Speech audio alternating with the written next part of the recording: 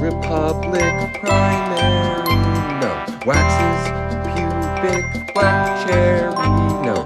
Faxes subscript Hail Mary, no. It's Max's Public Library. Max's Public Library. Hello and welcome to episode 4 of Max's Public Library, only on WECB, the underground sound of Emerson College. Fun fact about WECB, was actually founded in 1944 by Ulysses S. Grant. Now, for those of you first-time listeners, this is a radio show I created where I read an entire young adult novel on air for an hour with no breaks. I also just want to give a disclaimer this morning. Listen, guys, not all of us are perfect. I acknowledge that. I fit into that category. I woke up a little late, guys. You know what? Maybe I wrote some of this morning. Okay, you got me. Okay, you know, hey, maybe I did wake up at 12:15 and then rush to the shower. Okay, fine, that did happen. Okay, and maybe I forgot to bring my computer charger here. So who knows how long this show will be. But regardless, I did go to Starbucks this morning and they were a little rude to me. But I don't blame them because working at a coffee shop looks terrible. And here's an anecdote about books to start the show. You know, my sophomore year, I wasn't invited to go to the prom. You know, that was a privilege reserved for juniors and seniors. And I had just gotten out of a really rough 10-year relationship with my girlfriend, Esmeralda Jacobson, over Exotic Birds. So I was pretty down in the dumps. And to top it all off, I was flunking AP history because I refused to acknowledge the assassination of President Andrew Garfield. I guess you could say that my life was absolutely terrible. One day, I was walking to the bus stop when a rabid bear hopped out of the woods and clamped into my leg. Did I mention it was picture day? It felt like nothing could get worse. That was until I found out my 4 best friends, Tina, Timmy, Tanya, and Myanmar, were moving to Jefferson, Ohio to start a vape shop. I asked if I could come, but they said I have to pay for the down payment. And I just lost all my savings at the World Series of Poker tournament. Then Tina leaked a picture of my butt to the school newspaper, and I lost my position as liaison of the principal.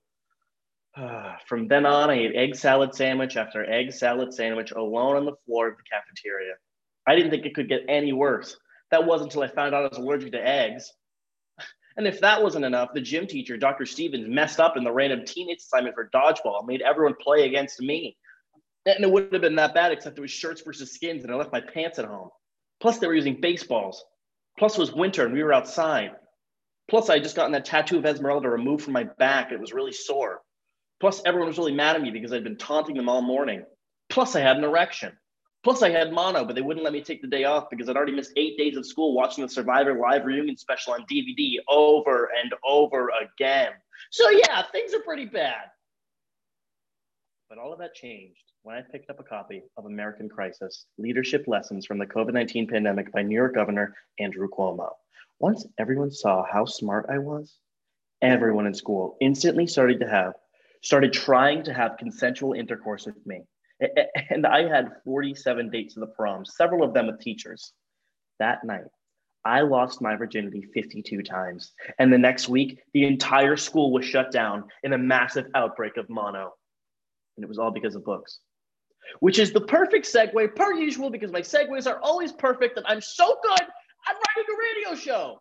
This week, we're reading a novel that has changed the lives of many Americans, I am sure. And I will be honest with you guys, this is not my first choice at all today. I went to the Emerson Iwasaki Library, shout out, and I said, hey, you guys got Captain Underpants? And they said, no, we don't. And I said, okay, you guys got Percy Jackson? And they said, no, we don't. He said, we got The Hunger Games. And I said, no way am I reading The Hunger Games live on air at 1 p.m. on a Sunday. I would never do that, ever. Just so you guys know, in case anyone's holding up for any Hunger Games or Harry Potter, not happening. Everyone already knows the plot. What am I? That's old news, guys. And it has nothing to do with the fact that J.K. Rowling's canceled. I would still do it. I'd still do it, guys. But it's just not a quality book, okay? Let's just throw that out there. No, actually, no, Harry Potter. Okay, it's a good book, but everyone's read it already. And they've seen the movies, and the movies are always better than books. That's a life lesson from this radio show. The books are not as good as the movies. So anyways, I started going to the library. I started perusing the bookshelf. The young adult section is in the back corner, which is where they keep the porn in sex shops. So I started perusing the back corner. It feels like they're hiding them. You know, it feels like they're embarrassed that they have young adult novels, or really, there's no reason. Like it's dirty for them because there's like all the screenplays, and then there's the young adult novels. Also, there's a lot of Dr. Seuss books for no reason. Why? Who's writing their thesis? I don't know. Anyways, so we started. Well, then again, why are all these books there? That's another great question. I guess for people like me, do you think a lot of people are checking the? Anyway, so I started perusing the young adult novel section, and I found a couple books that were like, this is terrible. I was actually really disappointed. I was like, I don't know what I'm going to do because this was, a little later in the week than it should have been. I procrastinated this episode. So I started perusing, and then I found this one book and it had a really beautiful title. The title was called The President's Daughter. And that made me laugh a lot. So I picked it up off the shelf. And really, guys, if you could see this cover, you would be titillated. Let me tell you, it's a picture. It's the White House, and in front of the White House is this tree. And this girl, she has a plaid shirt tucked into her jeans, and then she has like a ascot that she's wearing, and she looks unhappy, basically. And the book title, they don't tell you the log line on the spine of the book, but it's The President's Daughter Wants Her Old Life Back. Oh, what a genius title, genius concept for a book. So I said, I have to have this. So I went up front and I said, I want to buy it. And I threw money at the desk and I didn't give them my information. I ran away. That's obviously a lie. But as I was waiting for the Zoom call to start, because they give you a peek behind the curtain, the radio station sets a Zoom call up. I know everyone thinks I'm in a studio. I'm talking into my computer. I don't have a microphone because I don't know how any of this works. So as I was waiting for the Zoom call to start, I started perusing. This book was published in 1994. First of all, it was written by the lovely Ellen Emerson White. Emerson represent. She starts it off with "For My Mother," naturally, which is hilarious. On the back cover, the about the author section. Oh my God, it's everything I've ever wanted. Here is the about the author section. Here we go. Ellen Emerson White's favorite joke is, if I dialed the wrong number, why did you answer the phone? Which is a classic joke. She's the author of several books for young adults, among them White House Autumn. So she clearly has, she likes the White House. Long Live the Queen, Friends for Life, and Life Without Friends, which is funny that those are the ones she wrote. She's also written a series of novels about the war in Vietnam entitled Echo Company, which is weird. Why'd she do that? I don't know. It's just okay. Also, Ellen Emerson White grew up in Narragansett, Rhode Island, and was graduated, which is a weird way to phrase that, from Tufts University in 1983. Yeah, Tufts, shout out to where I get my COVID test. She now works full-time as a writer, dividing her time between Boston and New York.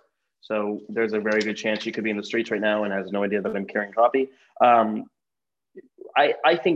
just think that the plethora of book titles that she has that sound so similar and also horrible is great.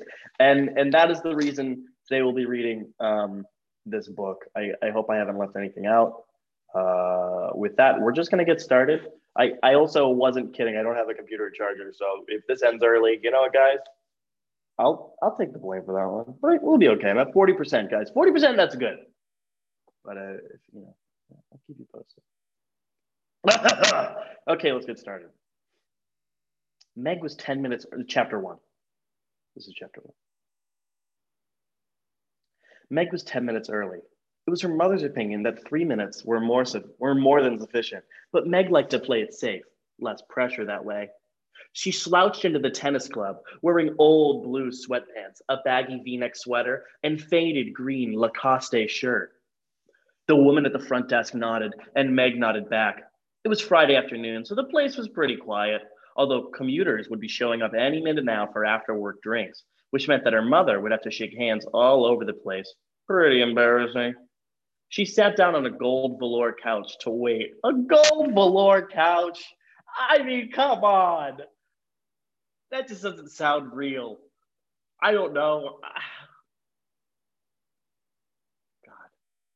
She sat down on a gold velour couch to wait, checking to make sure that no one was watching before swinging her legs onto the magazine table.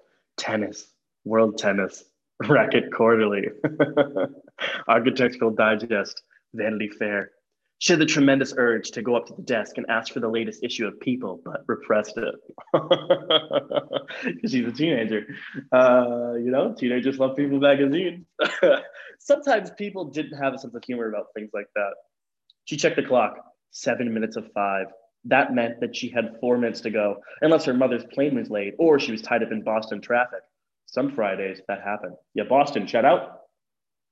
To occupy herself, Meg unwrapped the blue bandana from her racket handle. Not sure whether to tie it around her head as a sweatband or just hide it inside her racket cover. She could never decide if bandanas were cool or trendy.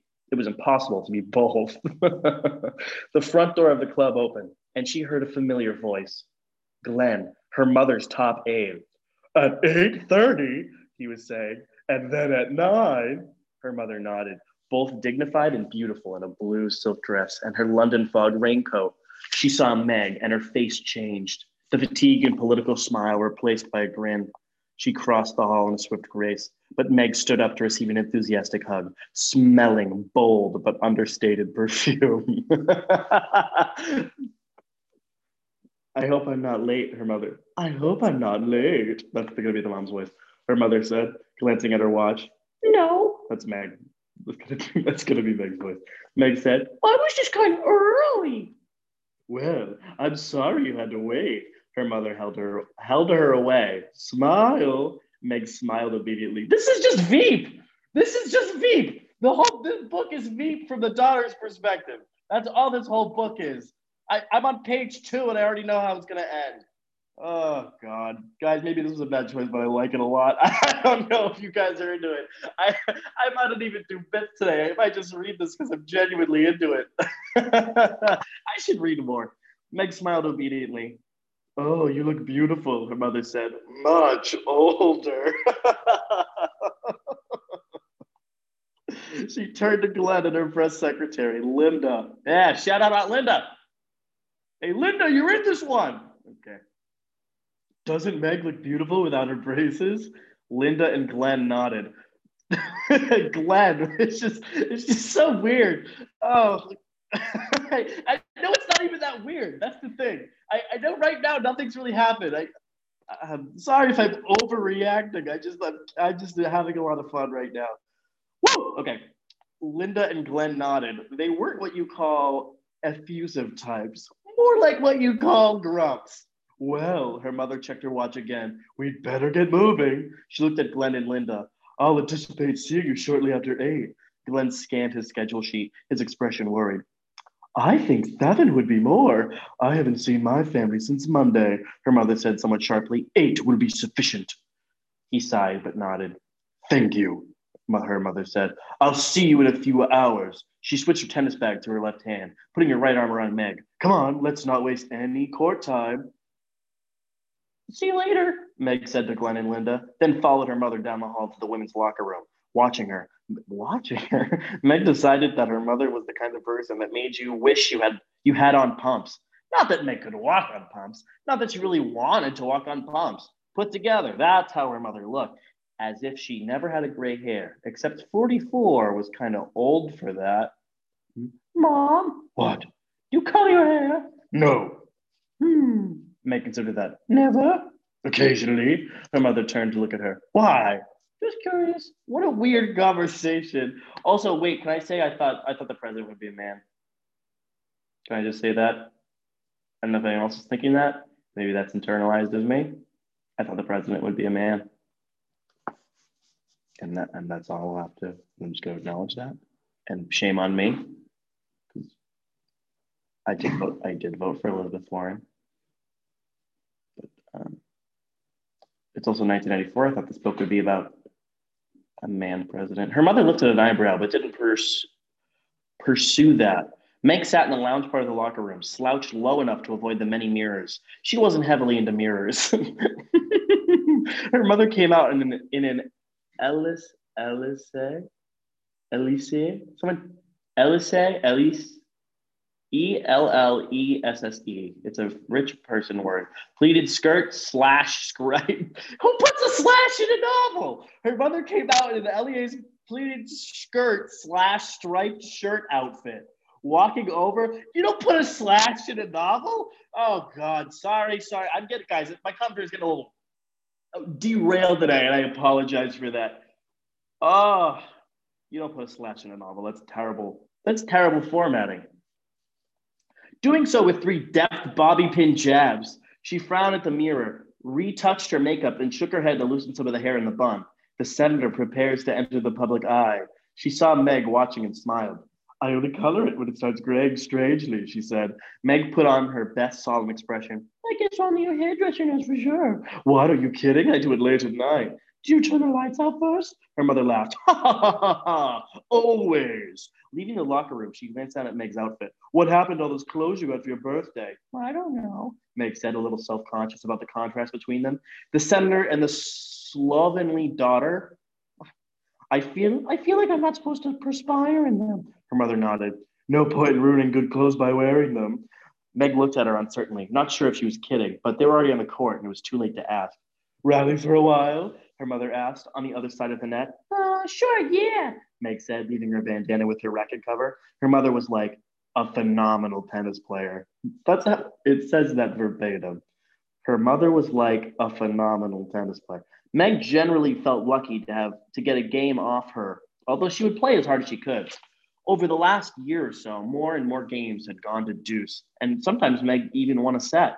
They kept on the court for about an hour, her mother winning 6-3, 6-4, meeting her at the net, hot and tired. Meg noticed that her mother was always flushed and trying to hide the fact that she was out of breath. Are you okay? Meg asked, just to be sure. Fine. Her mother blotted her face with a towel. Have you been playing a lot lately? Pretty much. Her mother nodded. It shows. Hello, Senator. One of the women, I don't know why I chose that voice. One of the women talking over the court said, how's Washington? Not bad, her mother said. How's psychology? Not bad. Not bad. Okay, context clues, guys. She's not president.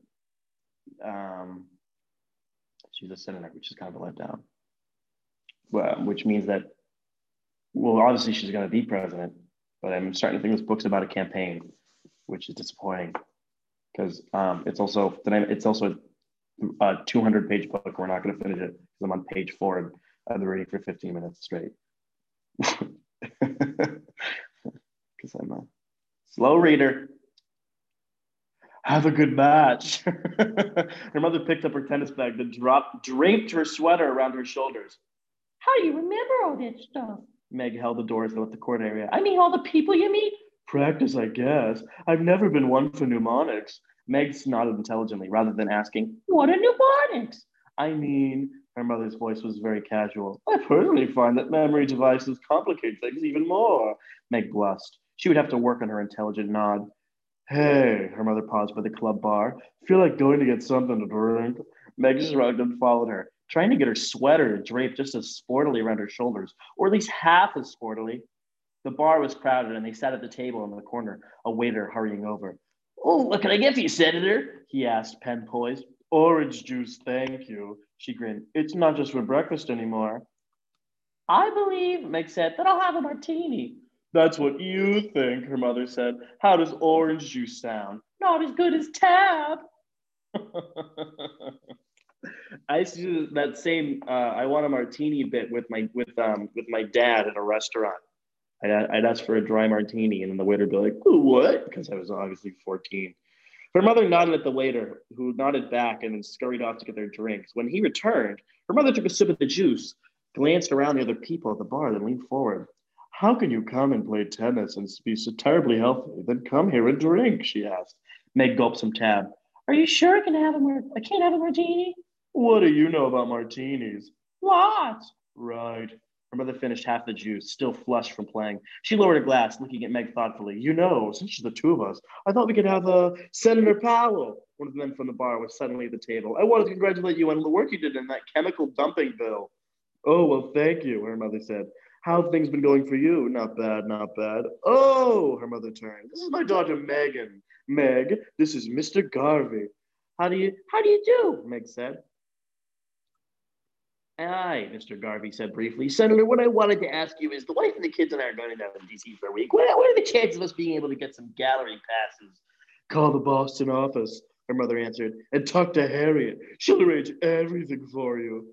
Okay, thanks, he said, and went back to the bar.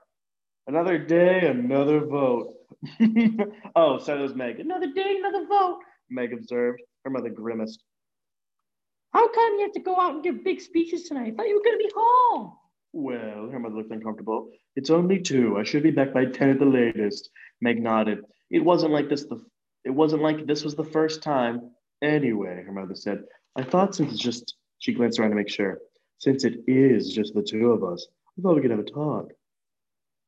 Meg stiffened. Am I in trouble? No, of course not. I just wanted to talk to you. Meg relaxed. Hey, this is about sex. I already know. Great line, may I say, she said, sitting back in the chair. Since we went over it about 6 years ago, I should hope it's sunk in by now at any rate. How old is Meg? 6 years ago? Okay, sorry. Her mother went on. I've discussed this with your father. What, sex? Why is... Terrible bit. Meg, come on, I'm being serious. Recognizing the irritation in Margaret's voice, Meg was quiet. I wanted to talk to you before I mention it to your brother. Your father and I have given a lot of thought. It's about the next election. You mean you're not running?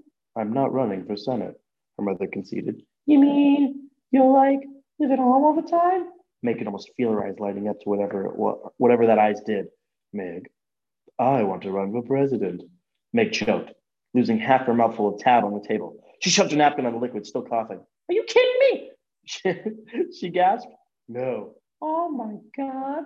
A lot of party people have been approaching me. They think the country's ready for a serious woman candidate. And they think, well, what do you think? And Meg frowned. Will you be in the primaries and everything? At least in New Hampshire, her mother nodded. Will you be able to be home at all? Not much, her mother admitted. I'd have to be all over the place campaigning. What did Dad say? I want your opinion, not his. Meg studied her mother, healthy, alert, the thin neck and face dark against the white sweater. You look like a president, she decided. Now? Yeah, you dress right. You're tall enough. Well, thank you, her mother laughed. Think we can work 5'8" into a slogan somewhere? Meg twirled her straw, thinking about all this. You're not. I mean, what happens if you win? I guess I would be president. My God. Meg shuddered, dropping her straw. You think you'll win? I'll be happy if I make a good showing in New Hampshire. Forget everything else. My God. Meg shuddered again. Well, what do you think? Can I have a martini? Meg asked.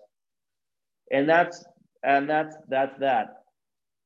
It's not the end of chapter 1, but it's almost the end of chapter 1. And I've been reading for 20 minutes straight, and oh God, it's 2 pages. Okay, I'm gonna power through this 2 pages. I feel like I'm a teacher, and I hate that. No, you know what? Screw that. We're doing a break for ads. That's right. As always, guys, I have to do ads, and I really don't want to, but these advertisements help pay for my wrist. I get my wrist cleaned once a week, and it's all funded by advertisements. It's actually a really rigorous process. There's a lot of shaving, and I saw a lot of the old bone out. Then actually wax all the hair in my wrist and remove a lot of the excess fluid, because I do have a ganglion cyst on my right wrist, which is essentially, well, okay, never mind. But these are ads. So before we get back to reading, I'm gonna do a quick little ad plug for all these ads. Can you hear me stirring my coffee? Out of Starbucks, anyways. Okay. Dream, bake, inspire. At Tate Bakery and Cafe, we know that the mornings are about more than coffee.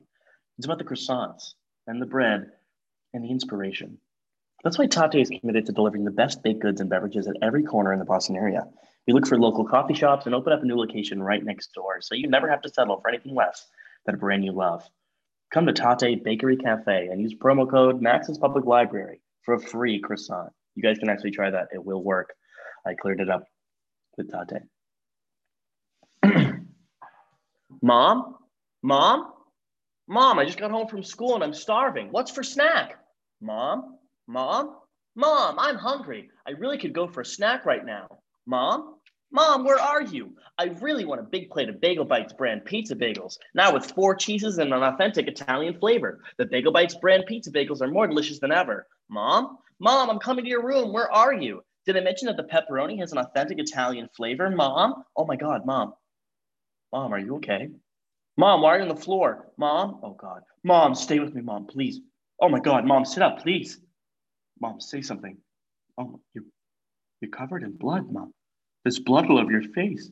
Wait, that's not blood. It's tomato sauce. Mom, did you eat my Bagel Bites brand pizza bagels? I love you, Mom. That's a real ad they sent me. Just good at inflections. Fashion, dancing, movement.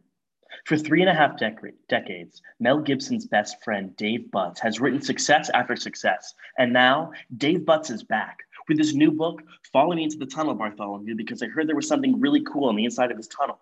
Read how Dave Butts crafts the thrilling tale of a young boy trying to convince his friend to go into the tunnel because he heard there was something really cool inside. Is it treasure? Is it a dead body? Is it prescription medication? We'll only know if Bartholomew says, okay, Dave Butts. Now an original Netflix television series starring Kid Rock as Bartholomew and Dave Butts as himself.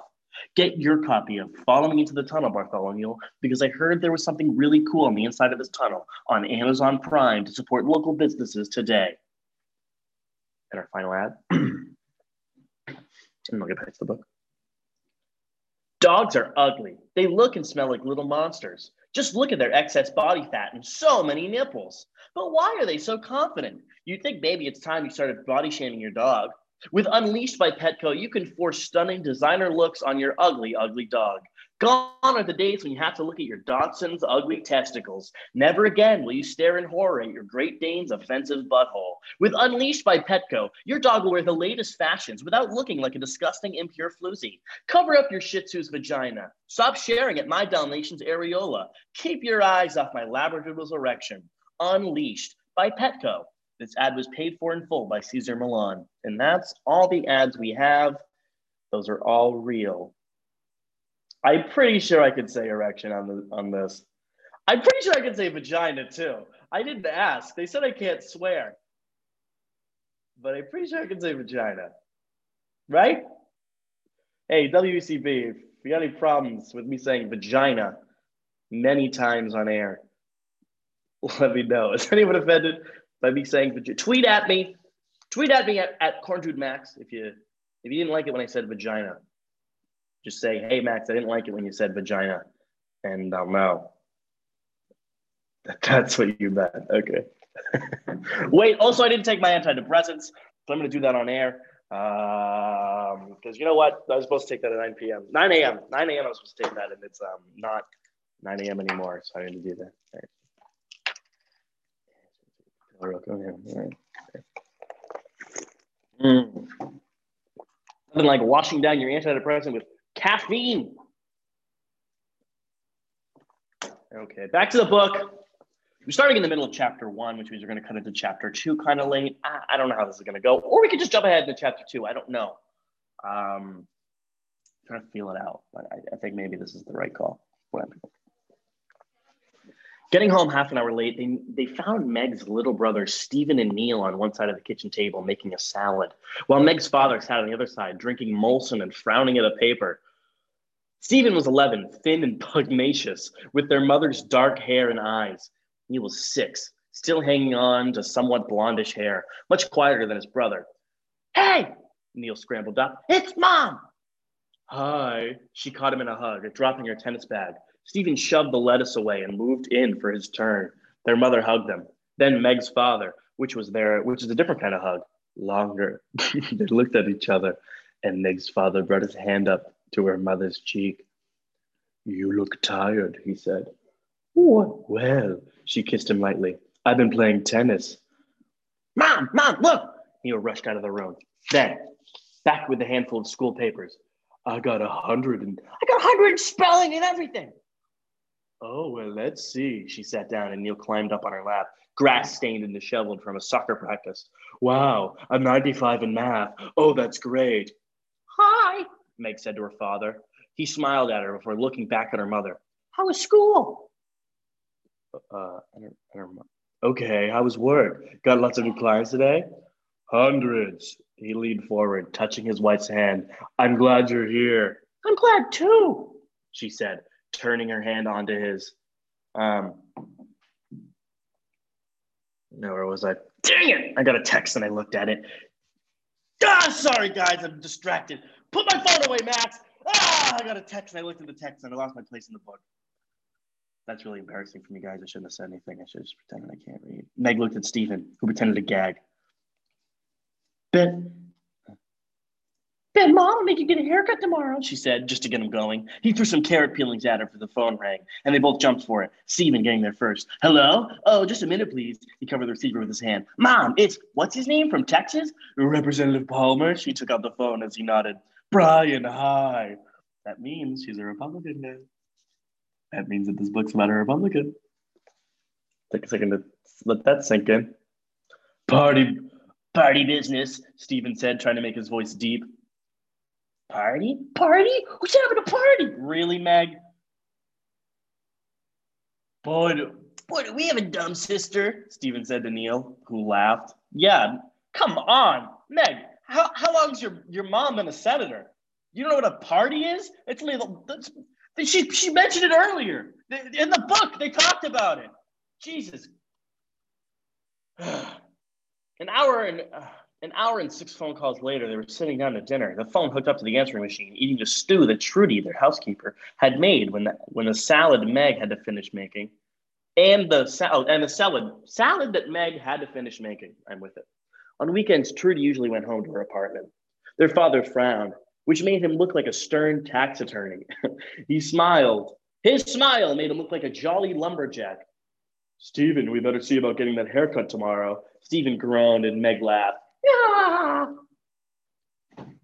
You'll probably even be better at soccer if it's not getting in your eyes all the time, their mother said reasonably. Me too, Neil asked. You too. Their mother leaned over to cut his meat. He watched her, his elbows on the table. Were you important today? She made She made 4 quick horizontal cuts. Not really. Did you talk in front of everyone? I always do. She handed him his plate, indicating with her eyebrows for him to move his elbows. Boy! He reached in front of Stephen for the bread basket, saw his father's expression, and sat back. Would you please pass me the bread, please? He asked politely. I like Stephen. Stephen took 2. That's not the book. I like Stephen. Stephen's cool. Stephen took 2 pieces, then he shoved the basket along.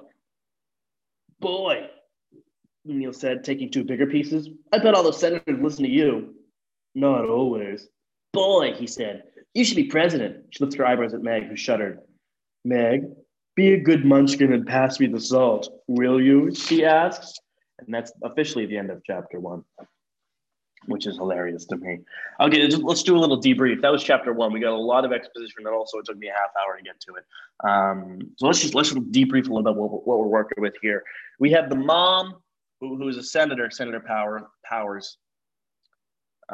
Here's something I'm disappointed by, is that I know that the juice and the meat of the book is not going to be until later, when her mom obviously becomes president. Like, obviously, that's like the whole point, right? I'm frustrated that we're only going to read the beginning. Duh. You can come here and read the whole book, and no one's going to read the whole book at all. But yeah, I'm really hesitant to skip ahead because it always ends poorly for me. We've tried that with Goosebumps. Regardless, we're going to do a little segment. Before we go back to the book, I just want to take a quick second to acknowledge and address some of our younger viewers. I know we have a lot of young fans who are a big fan of the show. A lot of people have reached out to me, and it really does mean a lot. So, kids, thank you for sticking around and listening to the show. I've got a little bit of advice, and I want to give it to you. So, if you're with your parents, you can leave the room and just give it to your kids. If you're not a child, don't listen to this. So I hope you get good grades in school. I hope you study really hard. You guys love me? And make sure you eat lots of vegetables, kids. And if you wear dark clothing, it'll make your eyes pop. Do you guys think I'm funny? There is no one in this world built the way you are. You are unique, you are loved, and you are special. Would you do anything for me? Anything? Tell your parents that you love them today because they need to hear it. Get a Twitter account. Learn how to garden. It's a lot of fun, and it'll help you learn responsibility. Tweet the following message at Jose Canseco. My friend Max is a big fan of the fact that you played baseball and did steroids. Would you please come to the Boston Common on April 2nd? Max has a surprise for you. Dance to your favorite music like no one's watching. Sing a little too. Privately message Jose Canseco on Twitter. Hey, Jose, I'm Max's friend. IDK if you saw my tweet earlier, but my best friend Max doesn't really like baseball that much, but he does like you a lot, and I want you to come to the Boston Common on April 2nd. Max has a surprise for you. Color outside the lines. Who cares? Get your parents' computers and order 14 bowling balls and have them shipped to Max Charbonneau at Emerson College. Make music. It doesn't matter who's listening. On April 2nd, come to the Boston Common with your bowling balls. Listen very carefully. Load all of your bowling balls into a net. I'm providing it'll be underneath the gazebo. Once all the bowling balls are loaded in very carefully, I need you to tie one end of the net to the tree and one end to the monument. I'll be arriving at exactly 3 p.m. with a cake that says Jose Surprise. Okay, I'm going to place it directly under the net. I need you to wait until Jose Canseco is underneath the net.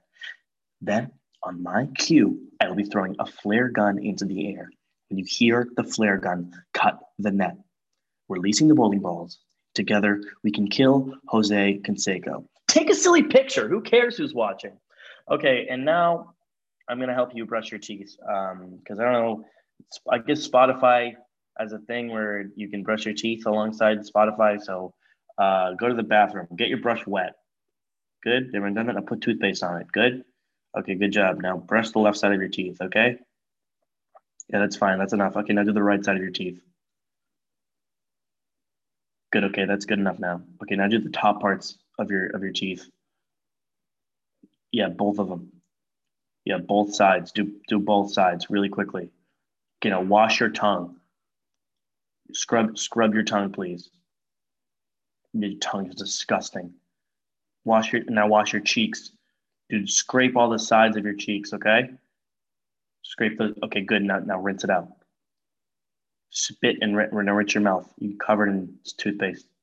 Okay, now back to the book. Chapter 2. After the usual fight with Stephen over the dishes, the fight they always had when Trudy wasn't around either to do them herself or officiate, Meg escaped upstairs with an excuse of homework. Can we take a second? Meg's really privileged. We're reading a book about a really privileged girl. She's so rich. This is ridiculous. She's a housekeeper, guys. Come on. What the hell is this? Who is this woman? She's the senator's daughter, and we're supposed to feel bad for her? I don't feel bad for her at all. Yeah, get a job, Trudy. Or what's her name? Meg? You know what? I actually like Trudy. Where's Trudy? Trudy should be in the book more. This book should be about Trudy. How about that? How about that? Ellen Emerson White. She's a rich name, too. Ellen Emerson White. Actually, homework wouldn't have been a terrible idea since the next night there was a dance at school, and she and her closest friend, Beth Shulman, were going to go along with a bunch of other girls and collectively stare at Rick Hamilton, which would undoubtedly be fruitless but entertaining. Then Sunday night was out. Because her parents were having a dinner party for an ambassador and his wife and some other political people, party business, as Stephen would say. Anyway, that would mean they would have to make appearances, but properly well-mannered and articulate children and pass hors d'oeuvres. I can't say that wrong. Hors d'oeuvres, I know how to say it. At least there would be maids and people around to serve dinner. She and Stephen would definitely have made a mess with dinner. Looks like no homework this weekend, she said to her cat, Vanessa, who was washing in the upstairs hall. Vanessa purred, rubbing against Meg's legs and following her into the bedroom. Oh. They had 5 animals, and technically, that meant that each member of the family should have one. But it hadn't worked out that way. Vanessa was hers and had been ever since the day Meg found her, a tiny gray kitten wandering around outside the Chestnut Hill Mall, and brought her home. Adlia and Sydney, the 2 Siamese cats, were her parents' cats and rarely deigned to leave their bedroom. Humphrey, the lumbering, arrogant tiger cat, didn't belong to anyone. He had shown up on their porch a couple summers ago before they decided to move in, no matter what anyone else said about it. He took turns sleeping with everyone. Sleeping around, father said. Oh my God. Great joke, actually. Then there was Kirby, their dog. They had gotten him at the pound right after Neil was born. So Neil could have a twin. What? Stephen Upton's what? So Neil could have a twin, Stephen Upton's? Oh, because Neil's ugly, is what Stephen is trying to say. And no one could agree on what breed of dog he was. He'd grown up in a large, shacky brown and white dog with floppy ears and a shepherd head. The kind of dog whose loved ones were only ones who thought he was beautiful. Kirby belonged to all of them. Meg sat down on the bed, lifting Vanessa onto her lap. You're mine, right? Vanessa stretched out her front paws, back arching, then settled down to sleep. I think, Meg stood up, that it's time for some talking heads. That's funny. That's funny. It's a good plug for Talking Heads. She was tempted to put it on. She was tempted to put on old time rock and roll and do her Tom Cruise imitation, but someone invariably walked in on her. Meg wasn't into public displays of dancing. Her favorite song in life was Joan Jett's I Love Rock and Roll, but that was too rowdy for sitting down and being pensive. She settled for the Stray Cats because that way she could dance Vanessa around during the Stray Cat strut. Dancing amused Vanessa. That's funny. That's funny. Good content. She went back to her bed to be pensive. President. Good God. As far back as she could remember, her mother had been in the Congress. It was a given. When Meg was born, she'd been in the state assembly. And before that, the youngest Boston town council member ever. But all Meg could remember was Congress. First, the House of Representatives, then the Senate. Nothing like moving up the old ranks. Her mother had to take some time off when Stephen was born. And they lived in Washington for almost 2 years when Neil was born. But basically, it had always been like this. The family here in Chestnut Hill outside Boston. Represent Chestnut Hill? The family here in Chestnut Hill outside Boston and her mother living in an apartment in Georgetown, flying in on the weekends and whenever she could. They were all used to it. And her mother and as her mother put it, tried to make these days they were together count. Those days almost seem to be hectic. Yeah. Guys, I'm bad at reading today, and I acknowledge that. I know you can feel it. I'm stuttering on some words. I'm just going to be upfront. I'm sorry for that. I'm sorry. There's no way I can improve it at this point. This is it. It was hard to even imagine what it would be like if her mother was a lawyer at her father's firm or a teacher or something and lived at the home all the time. Not that Meg didn't wish it were. Ah! God, I'm terrible at reading today. I'm so sorry. Not that Meg didn't wish it were that way. Whenever Congress recessed and her mother didn't have to be out among her constituents, possibly Meg's least favorite word in the English language, it was so nice. Kind of a luxury. Waking up and hearing those quick footsteps on the stairs made her feel complete inside. That everything was the way it should be.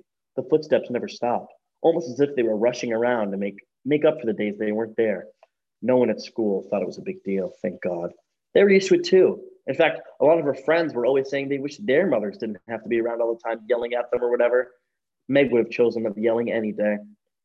She ruffled up Vanessa's fur, then smoothed it down again, just ruffling the fur on or around her head, creating an ugly, out of proportion beast, quite a stray cat looking. It was funny. It had gotten so no one in the family even thought about it twice if her mother was interviewed on Meet the Press or This Week with David Brinkley or something.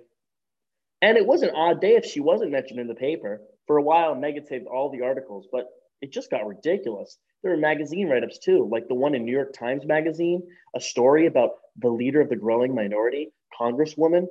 With that one, she even had a picture on the cover. A minority of one, she said to Vanessa, female presidents.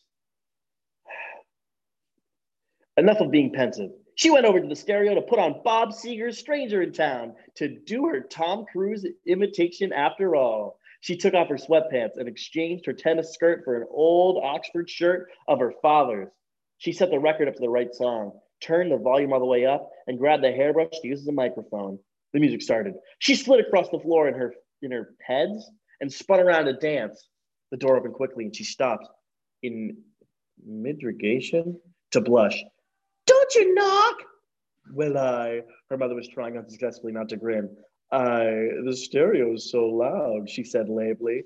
Meg turned the volume down, but then put her sweatpants back on, her face very hot. Do you want anything? she asked stiffly. Well, her mother's eyes were bright, and she was shaking from keeping laughter inside. The stereo was so loud. She said again. Yeah, well, Meg coughed. What can I do for you? How about Slaughter on 10th Avenue? Her mother suggested and broke up completely. Meg scowled. I'm sorry, her mother said, controlling herself. I'm really sorry. Meg didn't say anything, arms tightly folded. Come on, what's your sense of humor? I don't have one, Meg said, trying to stay grouchy, but unable to keep back a small grin. Her Tom Cruise imitation was probably pretty funny looking. She studied her mother, so I don't know how to say this word. Why are there so many rich words in this book? Soigné, Soigne with an accent E. Soigné. Soigné. She studied her mother, Soigné. She studied her mother, Soigné. She studied her mother, Soigné, in a light gray wool dress.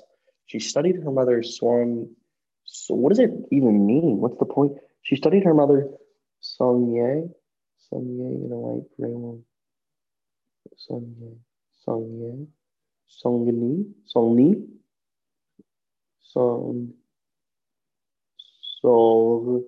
hold on.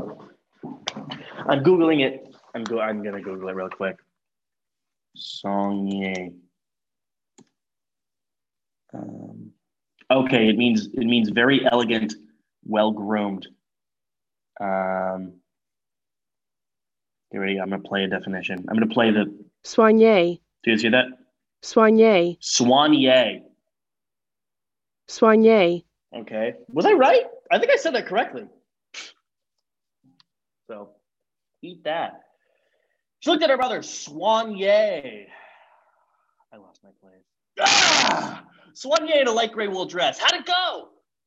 Not bad. A little tiring, though. Meg nodded, smoothing the fur on Vanessa's head. Her mother spent almost weeks being exhausted. Well, her mother moved toward the door. Sorry I disturbed you.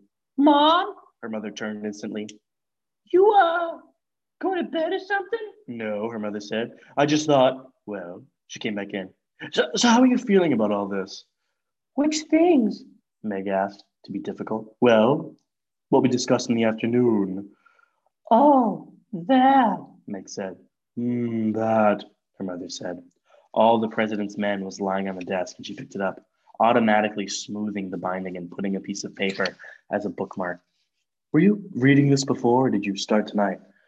Book report, Meg said, which is a lie. Actually, she kind of liked reading about politics. Not that she would ever admit it. Reading, because you were going to get graded, took the fun out of it. Besides, it was a lot easier to talk to the political people who came over if she knew a little bit about it. You going to call yours All the President's People? God forbid, her mother shuddered. I'll probably have to watch saying things like that. Probably, definitely, her mother agreed. She glanced over. You're feeling a little better about the idea? I don't know. Meg stroked Vanessa's fur, making her face very serpentine. I mean, it doesn't seem real. No, it doesn't, her mother said. And Meg watched her pace, wondering if she would do that someday or be like her father, who would just tighten up and move. It really doesn't. What's it going to be like now? I don't know, Mother said, shrugging. Undoubtedly full of depressing defeats. Sounds like fun. Her mother stopped pacing. I'm sorry. I'm not answering your question, am I? She sat down at the end of the bed. There'll be a lot of publicity and some probably very unfavorable. And your father will have to be away with me for the summer campaigning. What about us? Meg asked uneasy. I'm not going to make you campaign, if that's what you mean. So I could, back another candidate? Her mother nodded, amused. If you wanted to. Will I be mostly leafletting? We're standing around having pictures taken or what? Sorry. No, I had the space booked till 2:15. No, yeah, it's right. It's 1:50, so I have half an hour. Okay, I'm in the middle of the. I'm reading a book for the. Yeah, this is the recording studio though. No, I know this is the big Emerson College recording studio. So I need, that's where we are right now in the big Emerson College recording studio. Listen, I know you think you have I know you think you have this book, but Sorry, guys. Pull up Facebook. Do you have Facebook open? No, I know, but I have it reserved. Okay, let me see. What? That? Okay, I'm positive. Okay, I'm sorry. Yeah. No, yeah, I'll go in like the hall or something. I'm sorry. Yeah, you're totally good. It's totally fine. Understandable. That's my fault for not booking it. I'm really sorry. Okay. Good luck with your meeting. Sorry. Sorry, guys. I didn't actually book that room at all. They did have it reserved. That's okay. This can still work. We're wrapping up anyways. I'm just gonna try to steal another room from somebody, and hopefully the same thing doesn't happen, and we'll see what happens. I'm pretty sure. Oh no, just go in. Okay. Sorry about that. Sorry, that was weird. Sorry. Okay.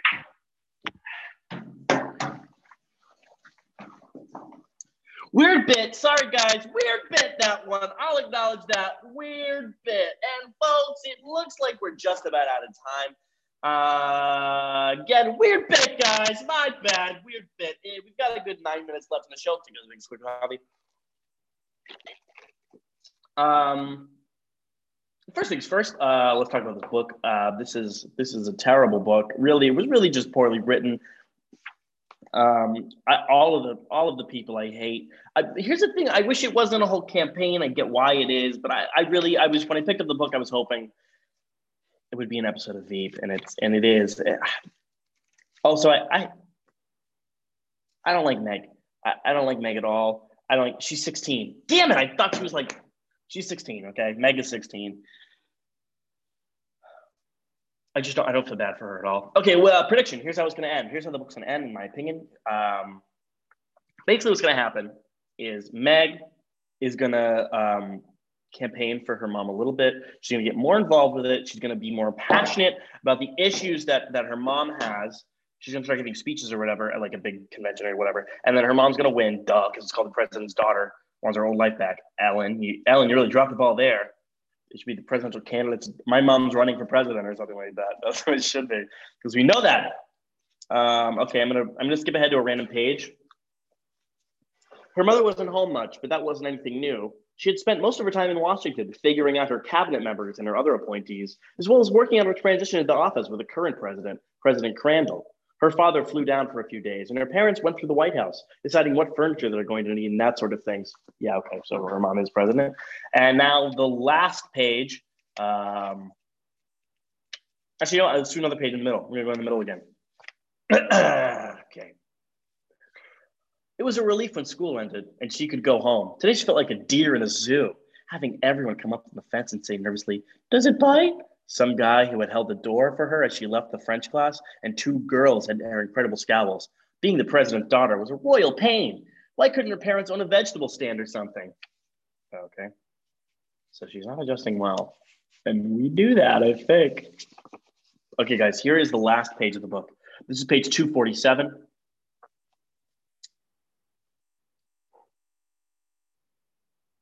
Boy, Meg said, kicking at the carpet, you don't even want to talk to me. Perhaps we can find a more opportune time, her mother said. The phone on the desk rang and she picked it up. Thank you, I'll be right in. She hung up, glancing into the silver strand of the pencil set. Pencil/pen set? Come on, Ellen! Checking her hair again. You look fine. I mean, considering how old you are. Meg said, what the hell? Thank you, her mother frowned at the phone as it rang again. Do you still hate being the president's daughter? Maybe, Meg said, in a bet-you-wish-you-knew voice. Her mother nodded. That's what I figured. Meg grinned, moving to give her a hand, reassuring hug before leaving. Are you coming to dinner tonight? She asked. Maybe. No, I really mean it. Sure. Oh, are you coming to dinner tonight? She asked. Maybe. I got it mixed up. No, I really mean it. Sure, her mother said. Her smile was bright with far more joy than just plain happiness. I'll be there. Terrible ending. No one's resolved. The conflict still exists. She still hates being the president's daughter, and her mom's still not emotionally available for her. This book ends terribly. Nothing's resolved. Ellen Emerson White, you've done Boston a disservice. So overall, I see of the books we read, this was hilarious. I'm glad that I read it. I also have never heard of this before. I don't think anyone else has. If you have, that's great. So yeah, tell me which book to read next, please. Follow me on Instagram. Also, if anyone's in the Boston area, Stand Up in the Park is a fantastic place. Very huge. Stand Up in the Park has a show at 2, 5, and 8 today. At 5 o'clock, they're filming the Comic Show. That's going to be a stacked show, ladies and gentlemen. So if anyone's doing anything in the Boston area today, in the Boston Common, go to 2, 5, and 8. See the stand-ups. I'm performing too. Anyways, finally, here's a little update about my screenplay. So I decided to take out all the main characters because it was too much. I had 10 main characters all at the same time trying to talk. And I realized that when they were talking, you couldn't understand like all of the plot. So I'm realizing now that like it works best when everyone talks individually.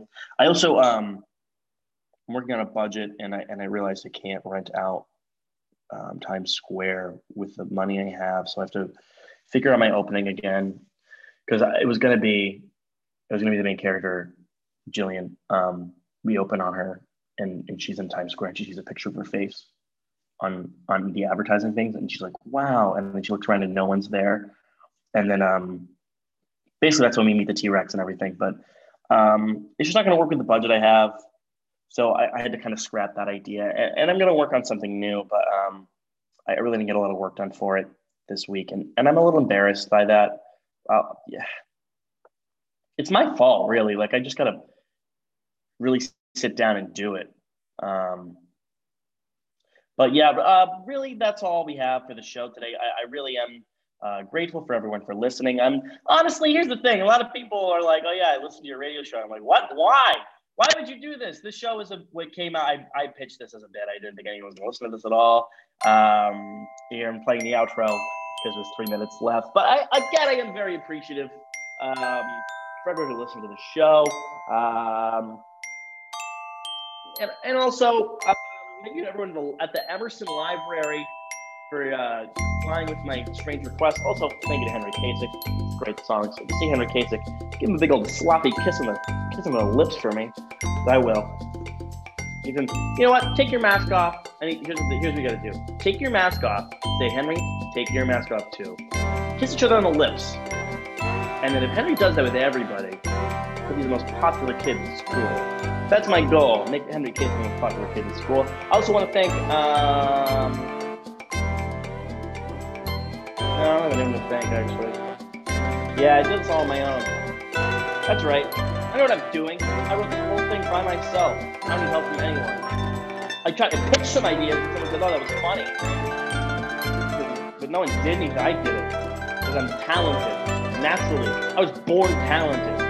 That's what this is. This isn't hard work. You know what they say? If you work hard to be successful? No. You gotta be born with talent like me. That's what it is. I was born so talented.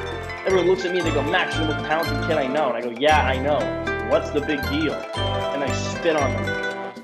And they go, hey, can you sign something for me? And I go, no, I'm busy. And then I leave. I wonder, well, I probably should stop at it too. But I wonder how long I could, do you think like I could just hijack it? And I could just do someone else's, like what if I just ruined it? Someone else's show. I'm resetting the song. I'm playing the song again. I haven't skipped in the middle. I have so much power. I'm so powerful. What if I just did that in the show and I just went home and I just started like making breakfast or whatever. You know what I mean? Who would stop me? That's the thing. It's a computer. What are the consequences of my actions here? What if I just started swearing?